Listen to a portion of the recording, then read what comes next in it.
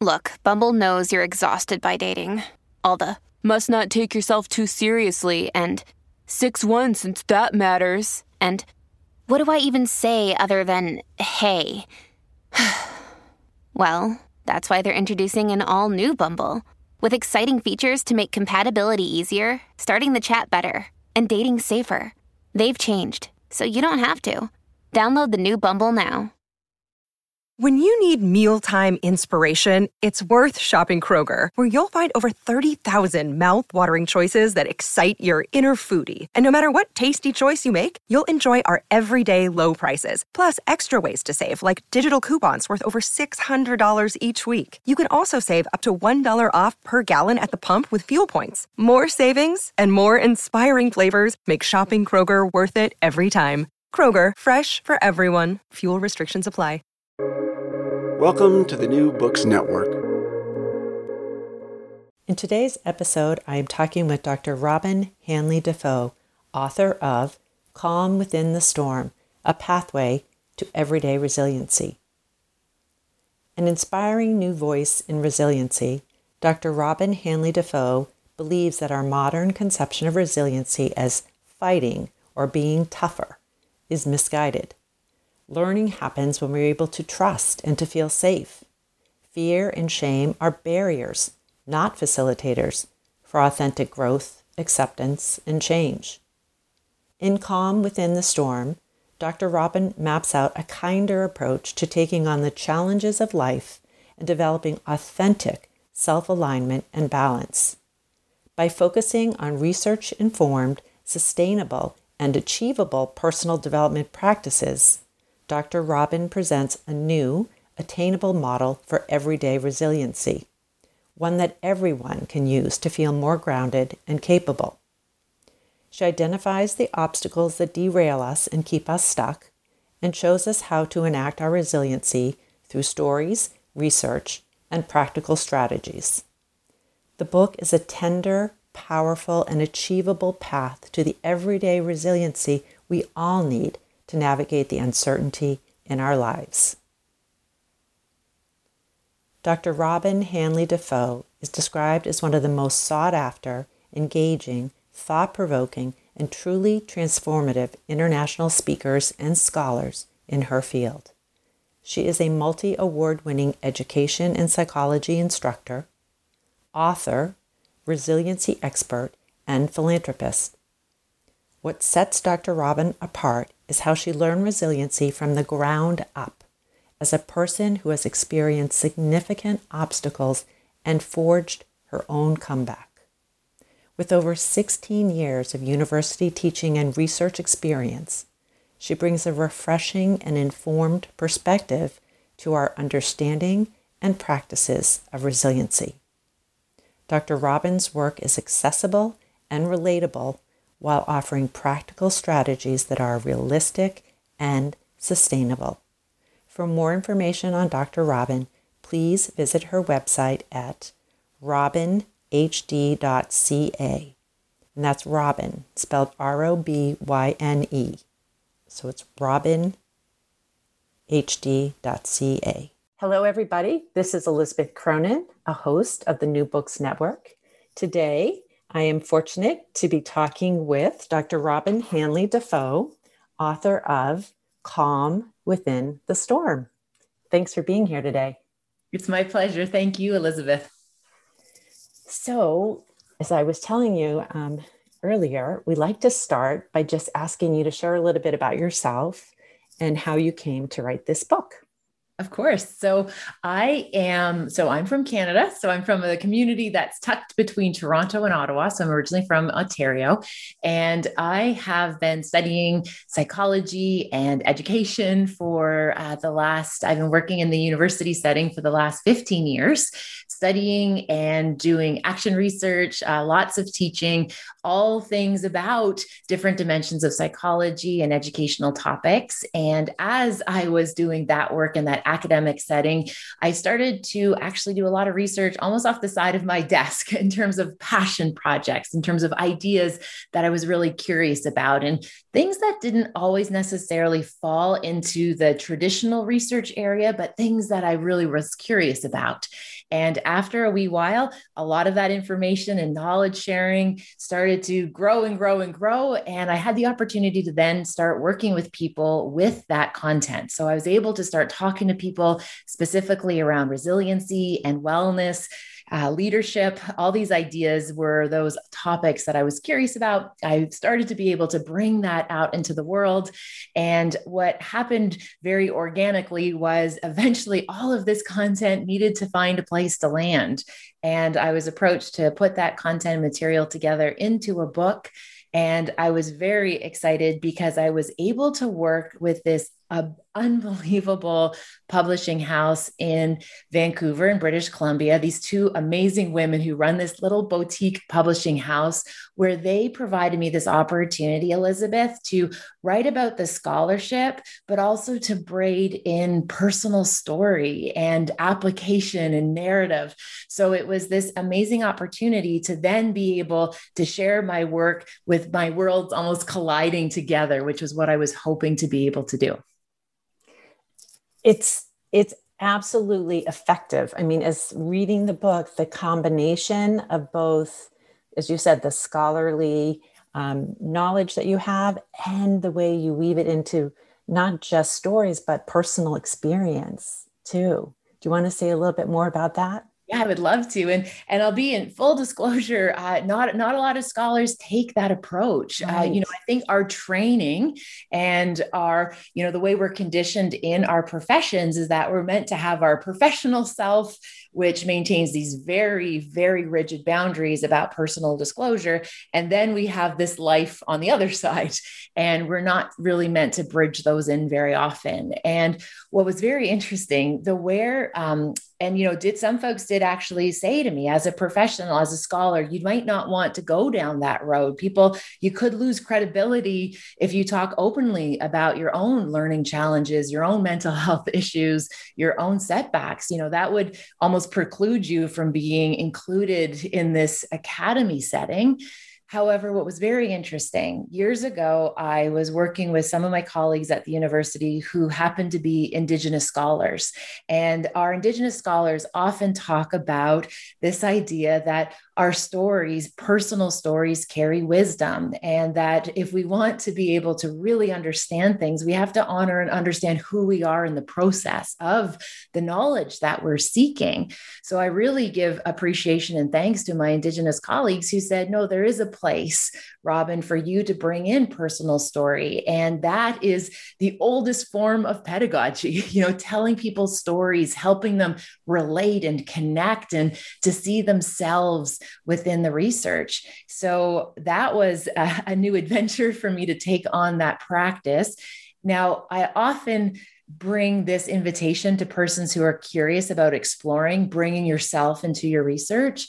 I encourage people to make sure we only talk about things in a public forum that we have brought full circle, that we have healed from, or we have found some type of resolution with. Because as soon as you put it out there, it's open for discussion. And if those are things that aren't resolved yet for you, that could become a bit more challenging. So I only talk about things in the book or in my public speaking that I can say that I've addressed. I've done the work on those things, and the things that I'm still working on, those aren't in the book, Elizabeth, because I'm still doing the work in other areas. Oh, that's a very nice caveat because, yes, if you have an open wound, you don't want people throwing salt at your open wound. But if you've healed, it doesn't matter. You don't feel as sensitive to it. I think it's very powerful because it adds another whole element of making you feel like an authority. The opposite of sort of, undermining your expertise. It's like, yes, you know this academically, but you also know this personally. And so I think, you get to it very early in the book, so I don't feel like we're giving anything away. We don't need to do a spoiler alert, but if you could even just share the story of your car accident, I think that just gives somebody insight into, into your understanding of what it means to kind of really push yourself through something. Yes, of course. And so I write quickly in the book. I start there by talking about my positionality, like who am I to be talking about this? Where am I positioned in this conversation about resiliency? And what was very important to me communicating this positionality was to very much acknowledge that I am a person who has had major life experiences that have contributed to my understanding. And I think often we kind of stand behind our credentials or our training or our academic standing to be able to say, this is who I am and how I have this opportunity to talk about it.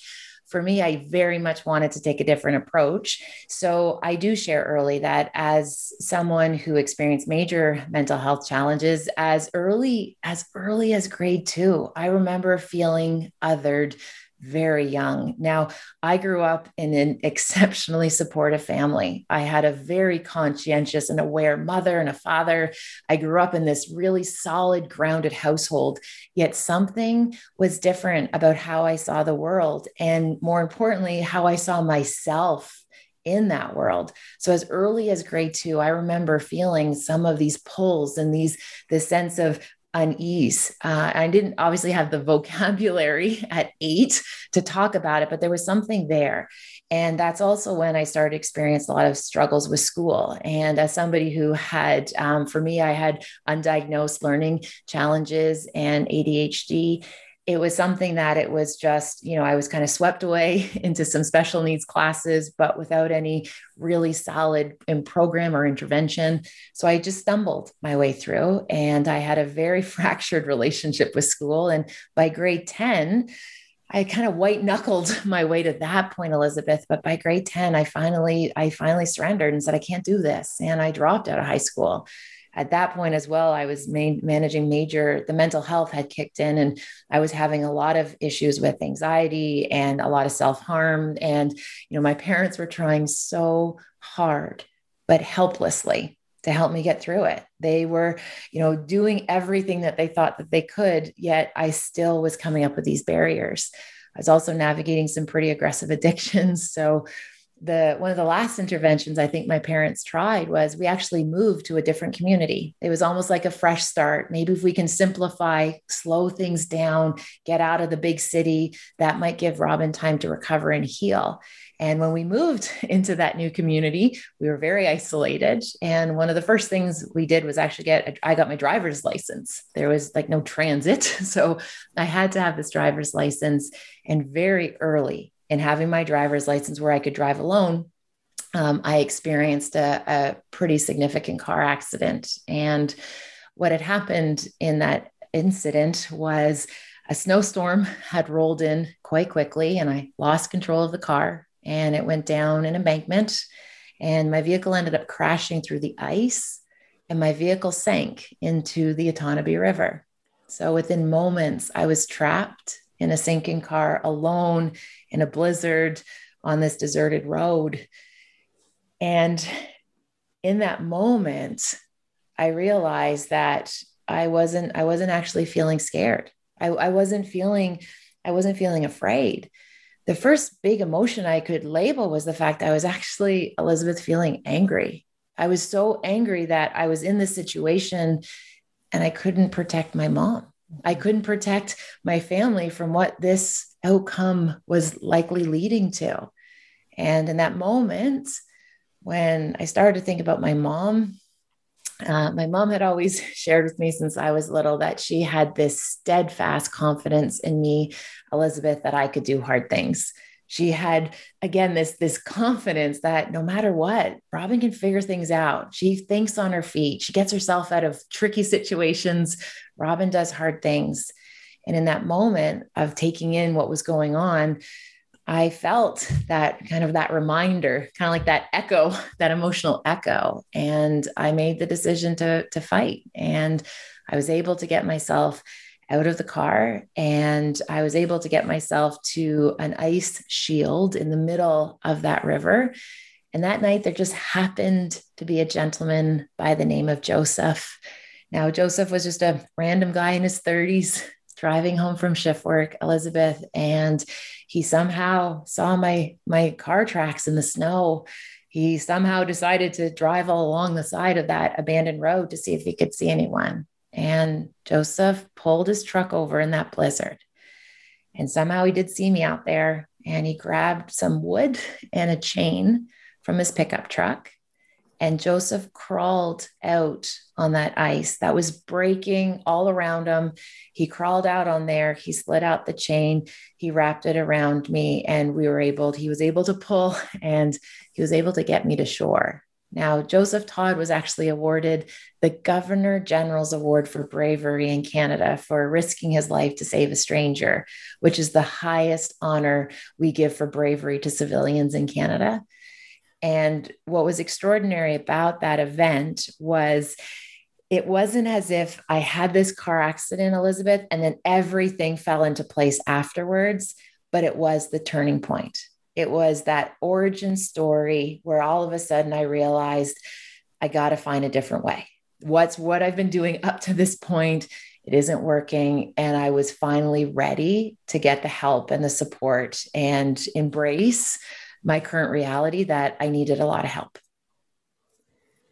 Yeah, there's so much to talk about in that story.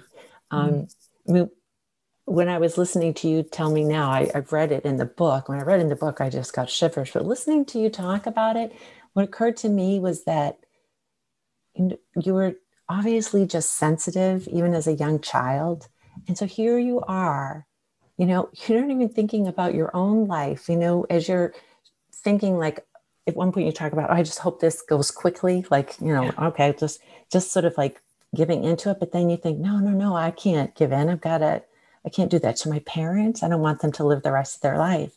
So that's so interesting to me that, and I talked to someone who wrote a book about empaths, that there are some people that are just born super sensitive, and it's hard to find our way because we don't understand that much.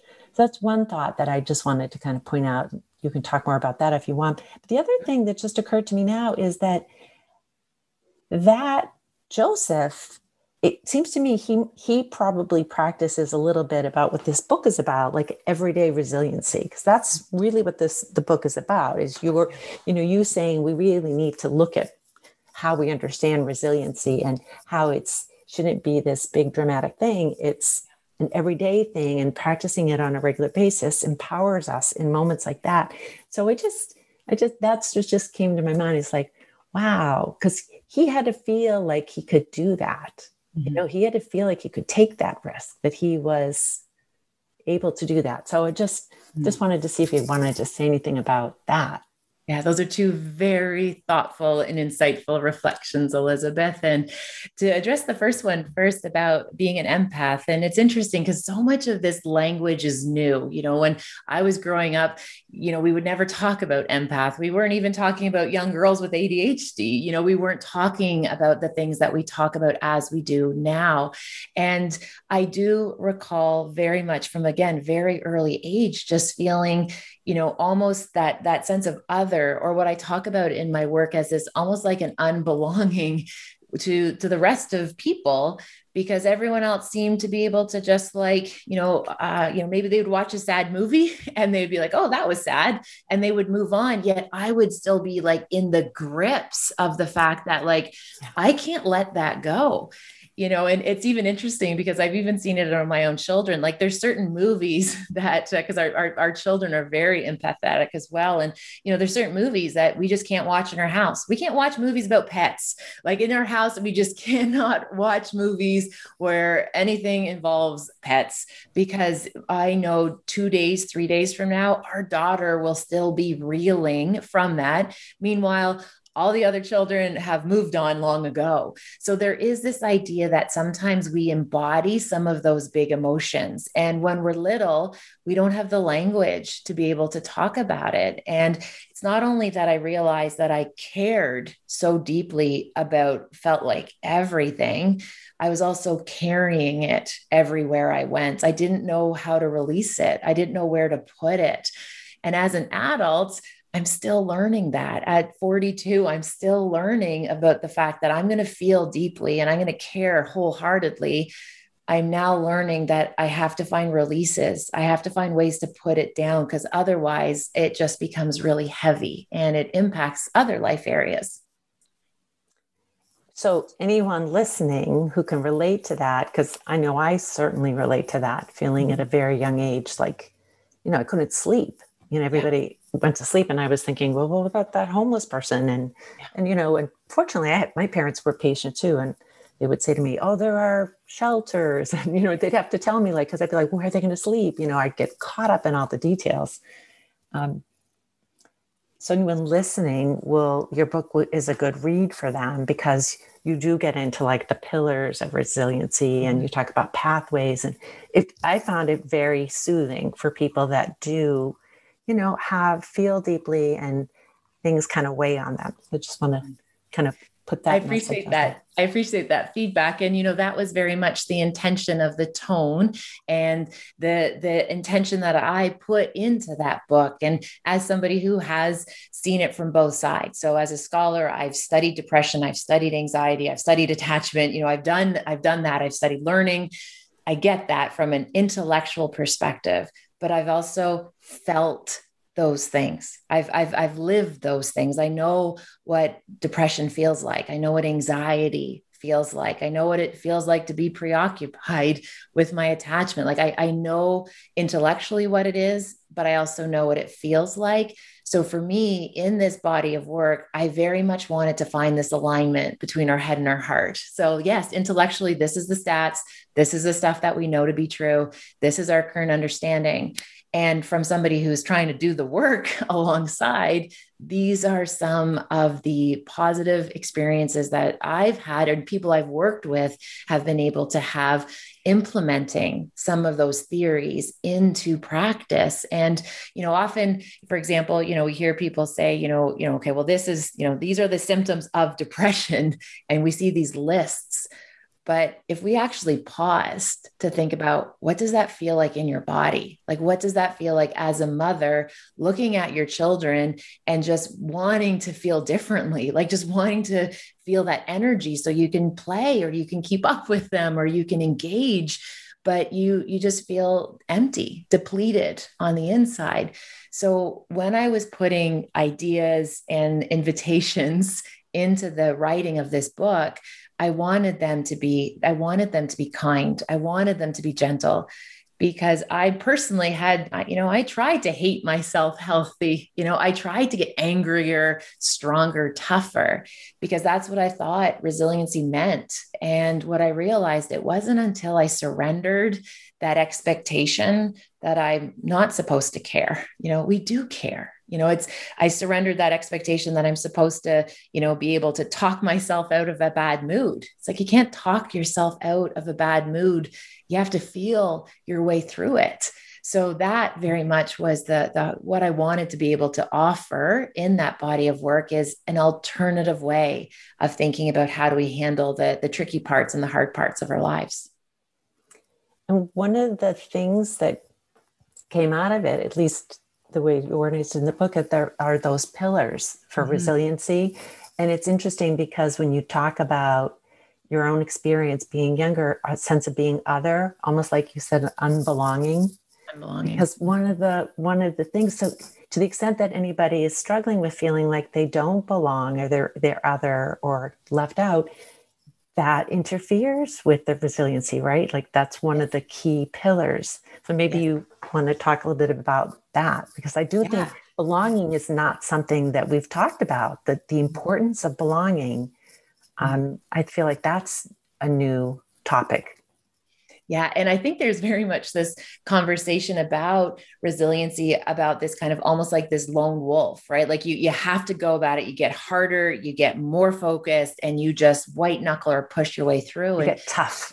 Tough, exactly. And that kind of grittier, that hardy way of just pushing through or, pulling yourself up, right? Like not letting yourself sit there in that, mess or uncertainty. We're just supposed to do it better. And working with persons. And again, I've had the honor of working with people all around the world. You see that at the surface, right? You see us that we can be stoic. We can get through difficult times. We can stay calm in challenging situations. But I was so curious about what's underneath that? Like, what is underneath that stoicism or that grit or that toughness? Like, where does that actually even come from? And when I started talking to persons, I would hear stories about that idea of belonging, that they felt as though that they were part of a home team, that they had people in their corner that were encouraging them or cheering them on. We talked a lot about this idea that this sense of belonging gives us our psychological safety, where we're willing to take risks and we can try new things and not be necessarily good at them because we know we have that deep connection, that attunement with somebody who cares about us. So belonging is so important. And I feel right now, even when we look at the current landscape, the pandemic within the pandemic is that sense of unbelonging, that people feel like we're not keeping up with the people around us, or there's this disconnection between what we're putting out there, for example, on social media, or what we're trying to achieve externally, and it doesn't match how we feel on the inside. And that just creates this lack of congruency that leaves so many of us feeling disconnected in a way that means like, there's got to be a different way to do this. What's wrong with me? Whereas it's not necessarily there's something wrong with us. It's how we are conditioned and groomed to show up in the current landscape, in the current world, is what we're seeing. So despite being more connected or having opportunities to be more connected than ever before, the reality is we're lonely. We are feeling really disconnected. And when we want to get to a place where we can practice that everyday resiliency, the first step in belonging really is that relationship repair with yourself. I want people to get back to a place where they trust themselves, that they, yeah, we've made bad mistakes, and yeah, we don't always show up the way we want to, but at the core, we're doing the best we can with the tools that we have. And whether it's maladaptive behaviors or, failed relationships or whatever it is that we're carrying with us, each and every one of us, we're doing the best that we can. So I think that sense of belonging actually has to start with ourselves. And when we get back to a place with ourselves where we realize, what, I'm the only one I'm ever going to get, this is the only life I'm going to get. I need to find a way to coexist with these parts. I think is where we start that healing for belonging. That's so interesting because, again, I'm just reflecting on where you started when you talked about whether or not, as like a professor, you should share anything personal. I think in doing that, what you were kind of demonstrating is that you can be a person who's had adversity, who's struggled, and still belong. Yes. With other professors. Mm-hmm. And I think if people are going to feel like they belong, they have to feel like it's so hard to feel like you fit in if you see this group is perfect.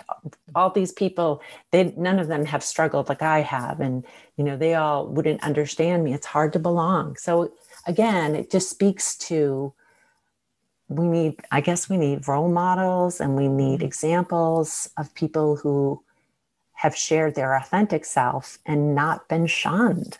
Mm-hmm.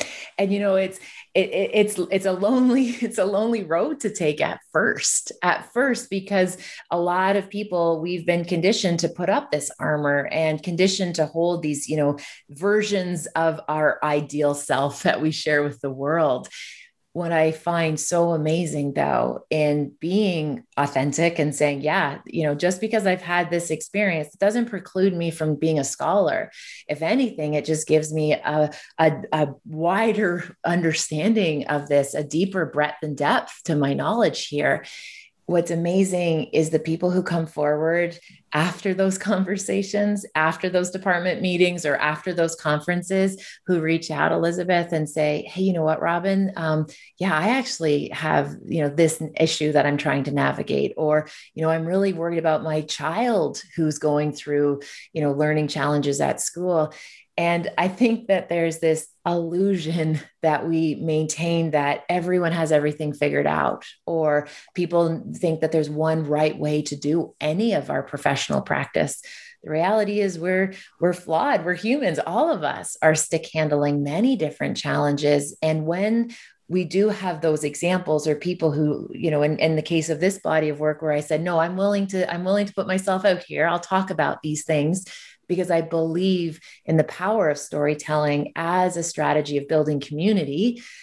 You then will have other people who will come forward. And when you step into that place, another colleague of mine, a great colleague of mine, she's in the business world, but she talks about that you then enter a different frequency with people, where it's like, oh, we're not doing small talk. We're not doing, posturing. We're not trying to make everyone think we're perfect. You enter this frequency where we can be real, and we can be authentic and flawed and wholehearted, and still do good work, and still be of service, and still be able to find that integration between both of those dimensions of our lives. And I join you in that belief, and actually think we can do better work when we do that, because in your book you reference Brene Brown, and you talk a little bit about her work. And of course, she found out that in being vulnerable and sharing our authentic self, people actually move closer, feel more connected, and are more inclined to really open up and listen to you. And I hear you using a term she uses a lot, wholehearted. Mm-hmm. And I think, that that there's something about being a resilient person that I think builds a wholehearted nature in a person. Yeah. And I think for me, I absolutely, obviously I celebrate Brene Brown's work. She's just an extraordinary scholar, and she's done so much for these conversations about vulnerability that I appreciate that, she started that conversation. When I'm thinking about wholehearted, I feel as though it's this really authentic alignment between our who we are, who we want to be, and who we are becoming. So it's the idea that wholehearted, I think sometimes people misconceive this idea that we're supposed to have it all together, right? Like we're supposed to be so comfortable in our own skin that feedback doesn't bother us, like we're just like bulletproof, so to speak.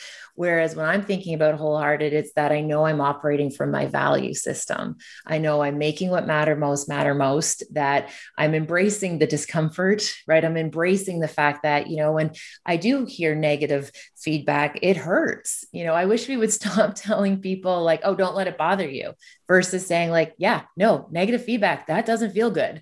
Instead of being like, oh, I don't let that bother me, right? Well, it's like, really? Because then you feel as though that they have this super skill, this superhuman skill, where it's like, wow, they don't worry, they don't do this. It's like, gosh, that's, I don't think the reality for so many of us.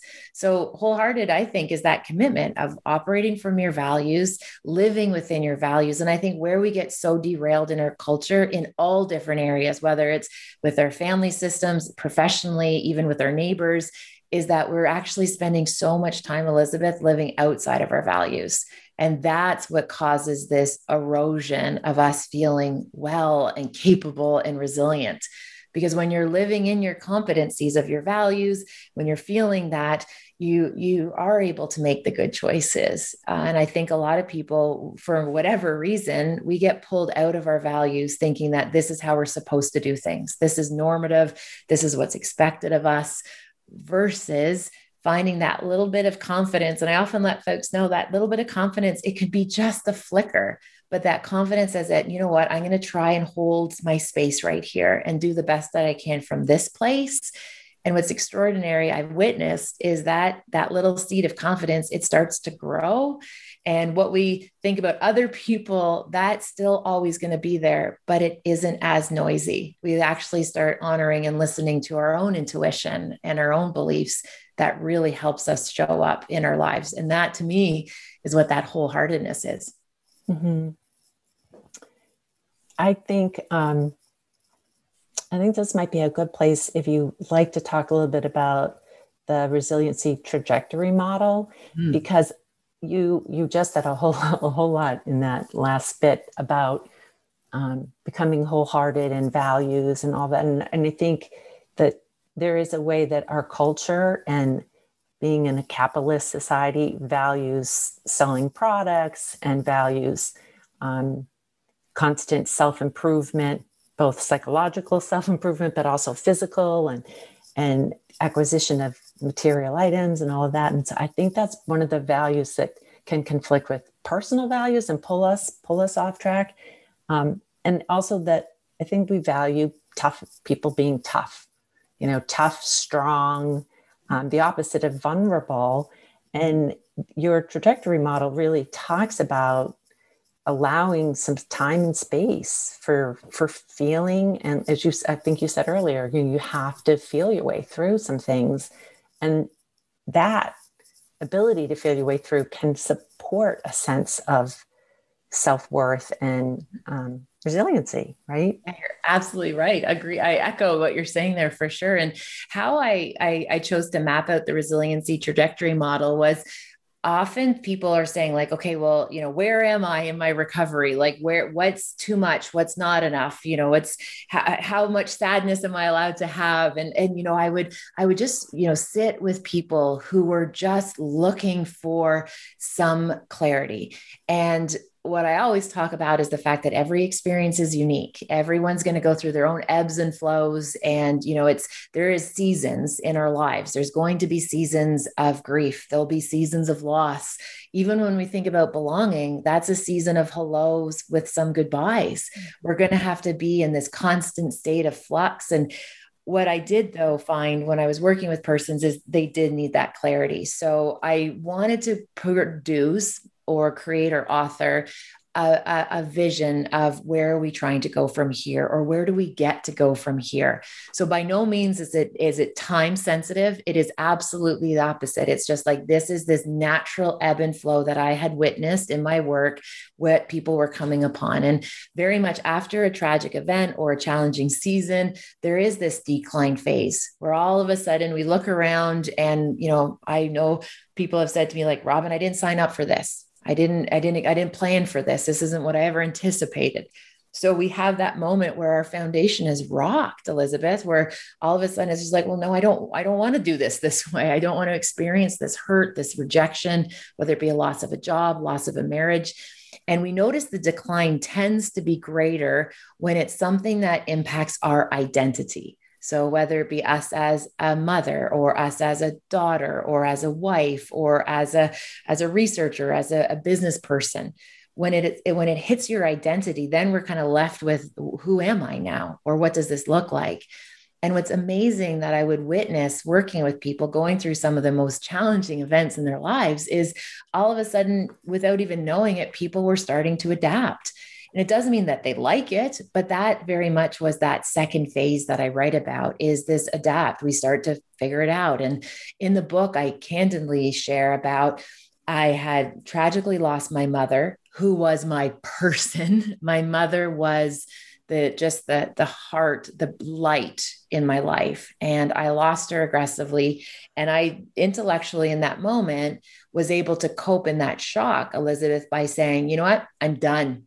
And I actually use the word like, there is no more benevolent Robin. Like, I am so done. I am going to be jaded and angry for the rest of my life. And then all of a sudden I had this moment where I thought, shoot, but the kids need to go out to school tomorrow and I have to make dinner and like, I got to do carpool. It's like, gosh, I can't have this breakdown just yet because I have to still fulfill my responsibilities as the mother. Which is interesting because in reflection, I realized I was adapting and I didn't like it. And I didn't want to have to live life without my mother and my children having their grandmother. I realized though I had to keep figuring it out. And then that's something I then saw in other places when I was supporting people. So we have this decline, we start to adapt, whether we like it or not. And then there is this precious place that happens during our difficult seasons that I call the reclaim place, where all of a sudden we start picking up those broken pieces. We start kind of getting a little bit familiar with what our life looks like. And then we make those decisions on where do we get to go from here? What is our next right move, which then leads us into the rise phase, where we realize that we're capable, we're strong. We now have evidence that we can go through some of the most challenging things.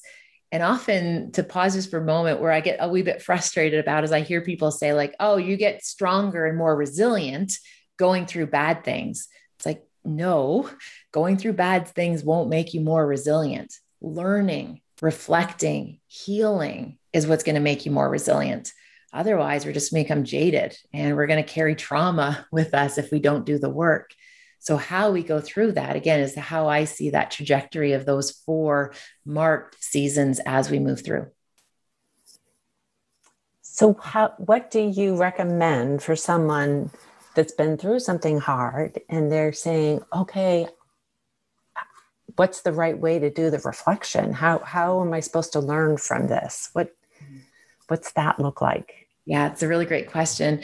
What I often talk people about is we have to go back to the basics. We actually have to go back to the absolute basics first and foremost, and make sure that we find a place where we can feel safe. We won't be able to reflect and learn and grow if we're still in these precarious places. So we need to figure out, where is our home team? Where is it safe for me to start to do the work? We won't be able to do the work if that's not established. So going down to the basics to figure out, okay, where is that safety going to come from? Even in very tumultuous times, we still have to put the energy towards figuring out, what does safe look like? And then when we get to that place, whether it be maybe with family or with support, external support, whether it be a counselor or someone, even your pastor, or your priest, like wherever you find that place of like, okay, this is where I can now talk about all of it. That's where we start from. And often what happens, we are in these places where we think that we have to, for example, if we've just lost somebody, we think that we're only supposed to think good things about the person that's lost, right? Out of respect. But there's this thing called complicated grief, where for some people it's not straightforward. So we need to find safe places where we can experience all of the emotions, not just the good ones, not just the ones that we think people will accept. We have to be willing to be real and raw with the fact that there are other things at play here. So I think that's the starting point. The second point, what I often let folks know is you don't have to do it all at once. So there could be days where you're like, you know what, today I'm not doing any of the work. I'm just going to go on autopilot and I'm just going to kind of get through the day, because we need time to recover. We need time to just catch our breath and our life be more than just the tragedy. So we need some breaks, even in recovery. It's not a full-time job. We need to make sure we're giving that spaciousness into our day, that we don't just become defined by the tragedy. And what I often let people know, and this is kind of that third kind of place where we start to explore, is establishing a frame of reference. And what I mean by that is, I recall going through some really difficult seasons of my life. I was I was working through a lot of emotional health and mental health issues that I really didn't have a baseline of what, I don't really like using the word, but what normal looked like. So I actually would reach out to like a friend who was not currently navigating a difficult situation and say, can I just kind of tag along today? I just need to see what your day looks like, because I had no frame of reference of what an average day looked like for somebody who wasn't experiencing trauma. So it's important that we establish frames of reference. And so I was very fortunate that I did have people who were like, sure, you can tag along as a witness to my life, because I didn't even know what normal looked like after some of the setbacks I've experienced in my life. So that's where I would start. Safety, giving yourself permission to take breaks unapologetically. We don't have to live in the grief all the time, even though it's always there. We don't have to always be moving the needle. And then establishing some new frames of reference, I think, is how we start to recover. Yeah. Again, I'm kind of, I keep getting this sense in all of your stories about how important belonging is. Because even with, the grief you experienced after losing your mom, the fact that you belong to a family that has these 3 children. I mean, that belonging, that sense of connection to others can get us to come back into the world again instead of just isolating and getting lost, or belonging to a group of colleagues or friends that you can ask to tag along with them. And so I think that's so important. And I think that probably relates a little bit to perspective too, how you, which is, I think it's the second pillar that you talk about. And perspective, they're all obviously so related. So like belonging, perspective, acceptance, hope, and humor. But I wonder if you go back again and just say a little bit more about those, because they are all so important. Because what you're suggesting is if you can get these things kind of in place in your life, they help you on a day-to-day basis have a sense of an everyday type of resiliency. Yeah, absolutely, Elizabeth. And I think that's the key differentiator in my work. It's not only about the big catastrophic setbacks. It's the idea that in the in-between seasons, in the time when we're not going through a crisis or we're not feeling overly depleted, it's what we do in between that sets us up for success for when the big stuff does get us. And we know it will. That's inevitable. We have lives, so they're going to get complicated, but it's the in-between. And so, yes, nurturing those relationships with ourselves and other is that belonging. Perspective, again, seeing the world, but also feeling the world, right? Working from our values, knowing what matters most to us, making it matter most. The third pillar being acceptance. And this idea isn't that we have to get over anything or like everything. And even in the book, I talk about, not every situation has a silver lining. And I get frustrated when I hear people say like, oh, there's got to be a purpose. There's got to be a bigger meaning behind it. It's like, or sometimes things just suck, right? Some things are just unjust, unfair, and are terrible. And what the acceptance dimension looks like is deciphering your controllables, figuring out what are those things you can't change, and then making that decision to coexist with it, knowing that, okay, this is part of my story. I'm going to now carry it with me. So I can share with you as an adult with ADHD, recognizing that, you know what, this is the way that I see the world. And instead of fighting it, recognizing I need to put systems in place that make it so that way I can still be successful, despite the fact that I do see the world differently. And hope to me is this beautiful thread that ties all this together, living in hope with others. We need to cultivate and foster being hope-filled. And there's so much negativity and noise out there. But the real idea about leaning into those moments of hope, they're going to help us get through. And I can share with you one of the kind of anecdotal pieces I've observed is even when people go through a terrible loss or grief, rejection, whatever the setback is, in that moment, if you still have just that little spark of hope that, you know what, I trust that. I don't understand this. I don't like it, but you know what, I'll figure it out. We'll make do. Those people are the ones that are able to make it through. It's the people whose hope goes out. And it just where they think like, no, the world is not a safe place. Those are the people that I think get stuck, unfortunately. And the last, and I believe this is so important to all of our lives, is we need humor. And I refer to it as humor, but it represents play and joy and merriment. It's all of those things that give us a chance to lay down our worries, lay down all the heaviness of life and just be at peace. And, our body is set up for that. For example, when we laugh, our body releases a natural tranquilizer. So for that moment, our pain receptors are blocked. So we can just find a way to get some release and some reprieve. And when I work with persons and we really pay attention to cultivating and fostering those 5 areas, when the big stuff comes along and it wallops us, we're able to recover. We're able to find our way through it because we have the right systems, skills, and tools in place. I think one of the reasons why I liked that approach is because of I'm a certified mindfulness meditation teacher, and that's the way we teach. That's the way you teach a meditation practice too. Is you're sitting there, and even if you're not feeling successful at trying to settle and be present, but you're trying to practice that capacity to, even if you're distracted or your stomach hurts or something is, keeps coming into your mind, you can still over and over again remind yourself that your intention is to just stay seated and stay calm and just go back to the breath.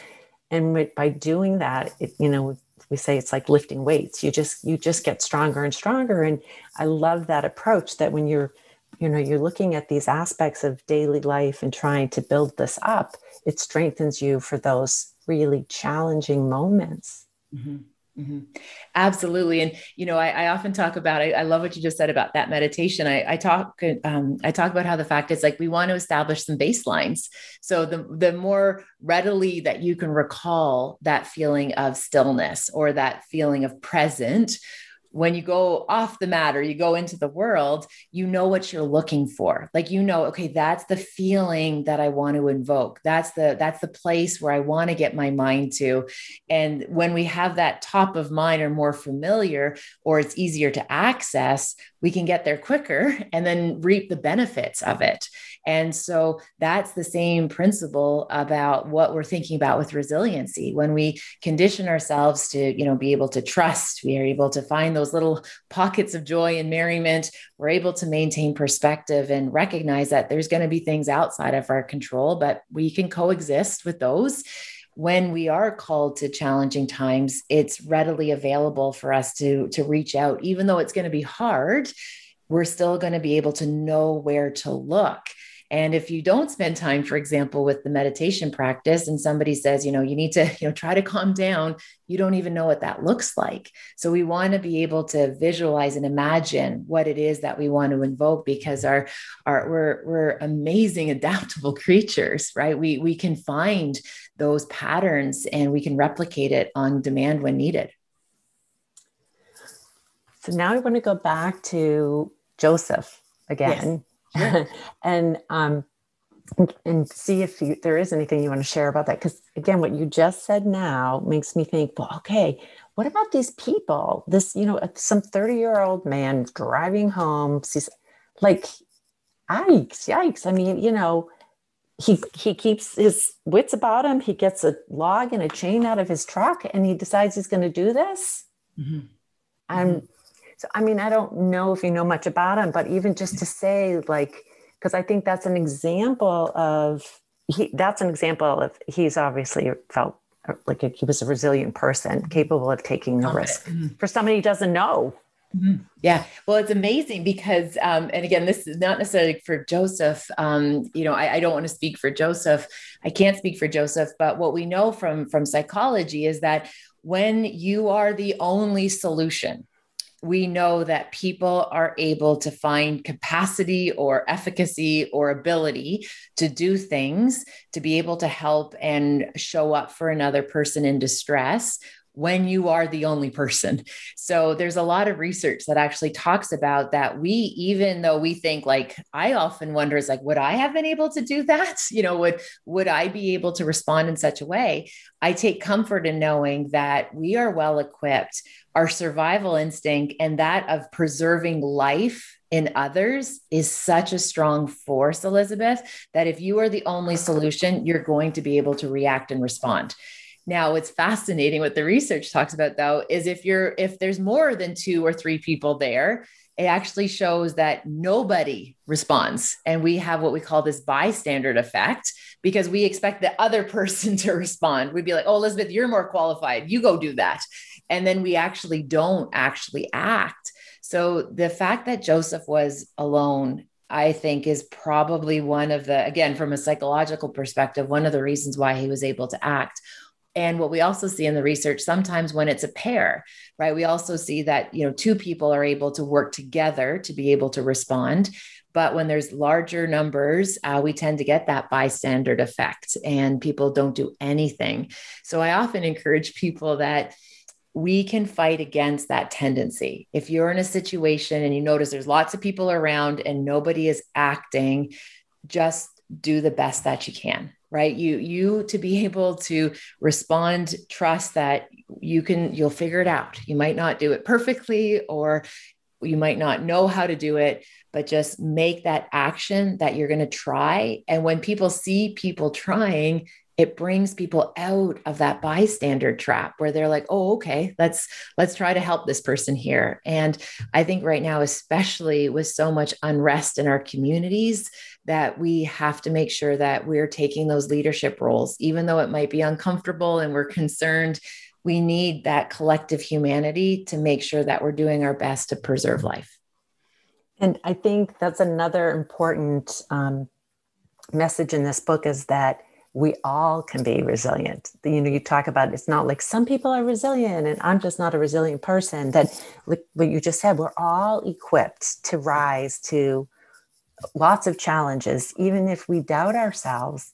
That, and that's a really positive message to get. It's not like, a couple of lucky people, or this person just easily athletic and I'm just not athletic. It's like, no, we actually all are equipped.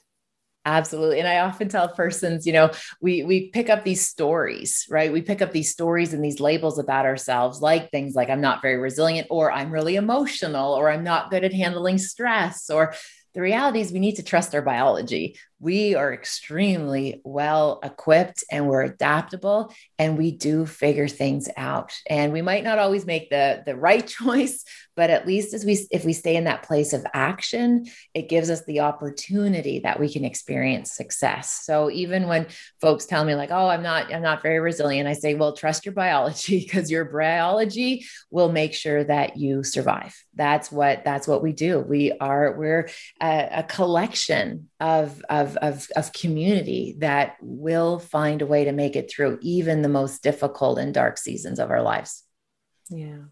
Yeah. As you said, most people will say, I didn't sign up for this. I didn't, or even like, I can't take this. I can't handle anymore, whatever. And then they're still here, they're still here later. So it's, I think you said it, it's the stories we start telling ourselves things, but we really can question that.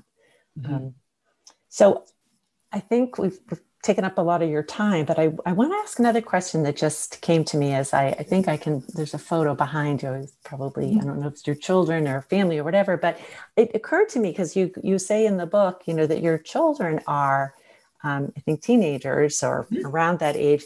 Yes. I'm just wondering what they think of you sharing your personal story and just what they think about, their mom writing a book and just kind of what that's been like. Yeah. Oh, that's a great question. Thank you for asking it. So we have three. So we have Hunter, who's 17, Ava, who's 15, and Jax, who is 13. And they are terrific humans, and they're very proud of their mom. We've navigated a lot together, and they are they're active participants in all of this. They're proud of their mom. I've always been real with them. I remember talking to children when they were toddlers and telling them, I will never be a perfect mom for you, but I promise I'll be present. Like I'll be here. I'll witness all of your lives. As long as I am here, I will be your witness, but I cannot be perfect. So we're going to go through this together. And they're definitely in my corner. And even especially each of the stories that I did include in the book that did include the children, I did ensure that I had their consent. And there were some stories that they said, no, I want to keep that just between us. And I honored that. And then the other ones are like, oh, fine, go ahead, mom. So I wanted them to know that they were respected and that their privacy was extremely important to me within this context. And it's interesting. Often some people say to me like, oh, but you disclosed some pretty dark things about your childhood. Like was, what, and your kids are teenagers. Like that seems a little bit of a slippery slope. I often let folks know, we don't, talking about suicide doesn't make people suicidal. Talking about mental health does not exacerbate mental health. Normalizing the fact that the lived experience is complicated is what teenagers need to hear right now. And I had very open conversations with the children about my struggles and what I perceived as why I got derailed.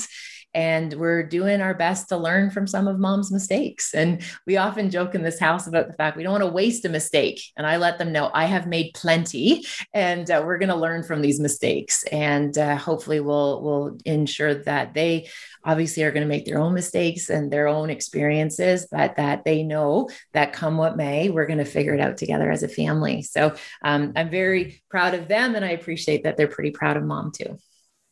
And I'm glad they consented, because there's some nice stories in the book that you share. And yeah. I want to just want to tell you, I think it was so cute too. I think in your acknowledgments, you decide to tell the children exactly how many times each of their names appears in the book. And you're like, okay, kids, don't worry. Your name comes up 40 times, 44 times, whatever. I thought that was just so cute because, as a mother, I know, my own 3 kids would be counting, okay, how many times did you? Oh, 100%. Absolutely. And, I was mindful that our wee one, Jax, the little guy, he got, I think a couple extra mentions, and, given that he's been third player the whole game, I think it was fair that Jax he got his little moment there. But yeah, we had a good chuckle about the fact that we, as a parent, you love them all uniquely and completely, and trying my best to do that justly for them. Yes. Yeah.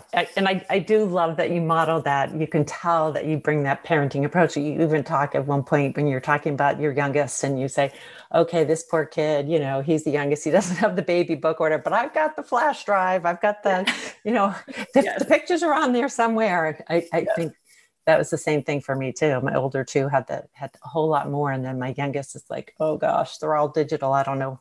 They're there somewhere.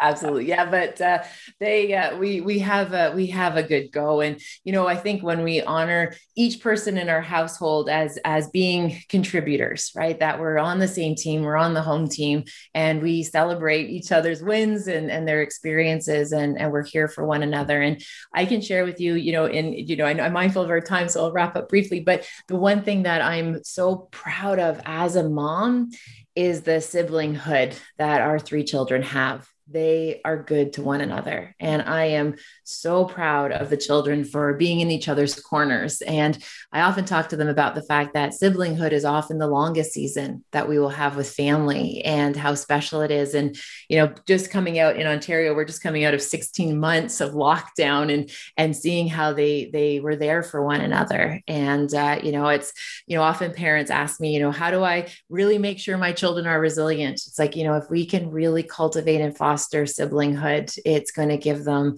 a safe place, even when we're no longer here. And, that's my hope for other family systems, that we can find, there's so much, almost like, there's so much competition that sometimes happens between siblings, but if we help them realize that they could be your greatest allies in this big world, it's something that I think could make a big difference. I love that you said that. And I'm going to give a shout out to my siblings. I have 6 siblings. That's awesome. Because I did experience a lot of sort of feeling other and questioning my belonging growing up. And I knew that they were always there, even when there was rivalry or they weren't always being nice. I just always said, so, my parents did a good job too. My mom in particular, building that sense of belonging to each other, that we're on the same team, even if we don't always agree. Mm-hmm. Absolutely. Yeah. And that, to me, that siblinghood is, that's something I'm very appreciative for. As a mom, it gives me peace because I know they have each other. Well, that could be another book, how you do that, because yeah. I work a lot with parents, and it's a challenge. How do you do that? How do you foster that? And, I think you can probably tell I'm very biased about, I think a big component of resiliency is the relationships we have and all of that. So I think that's really important.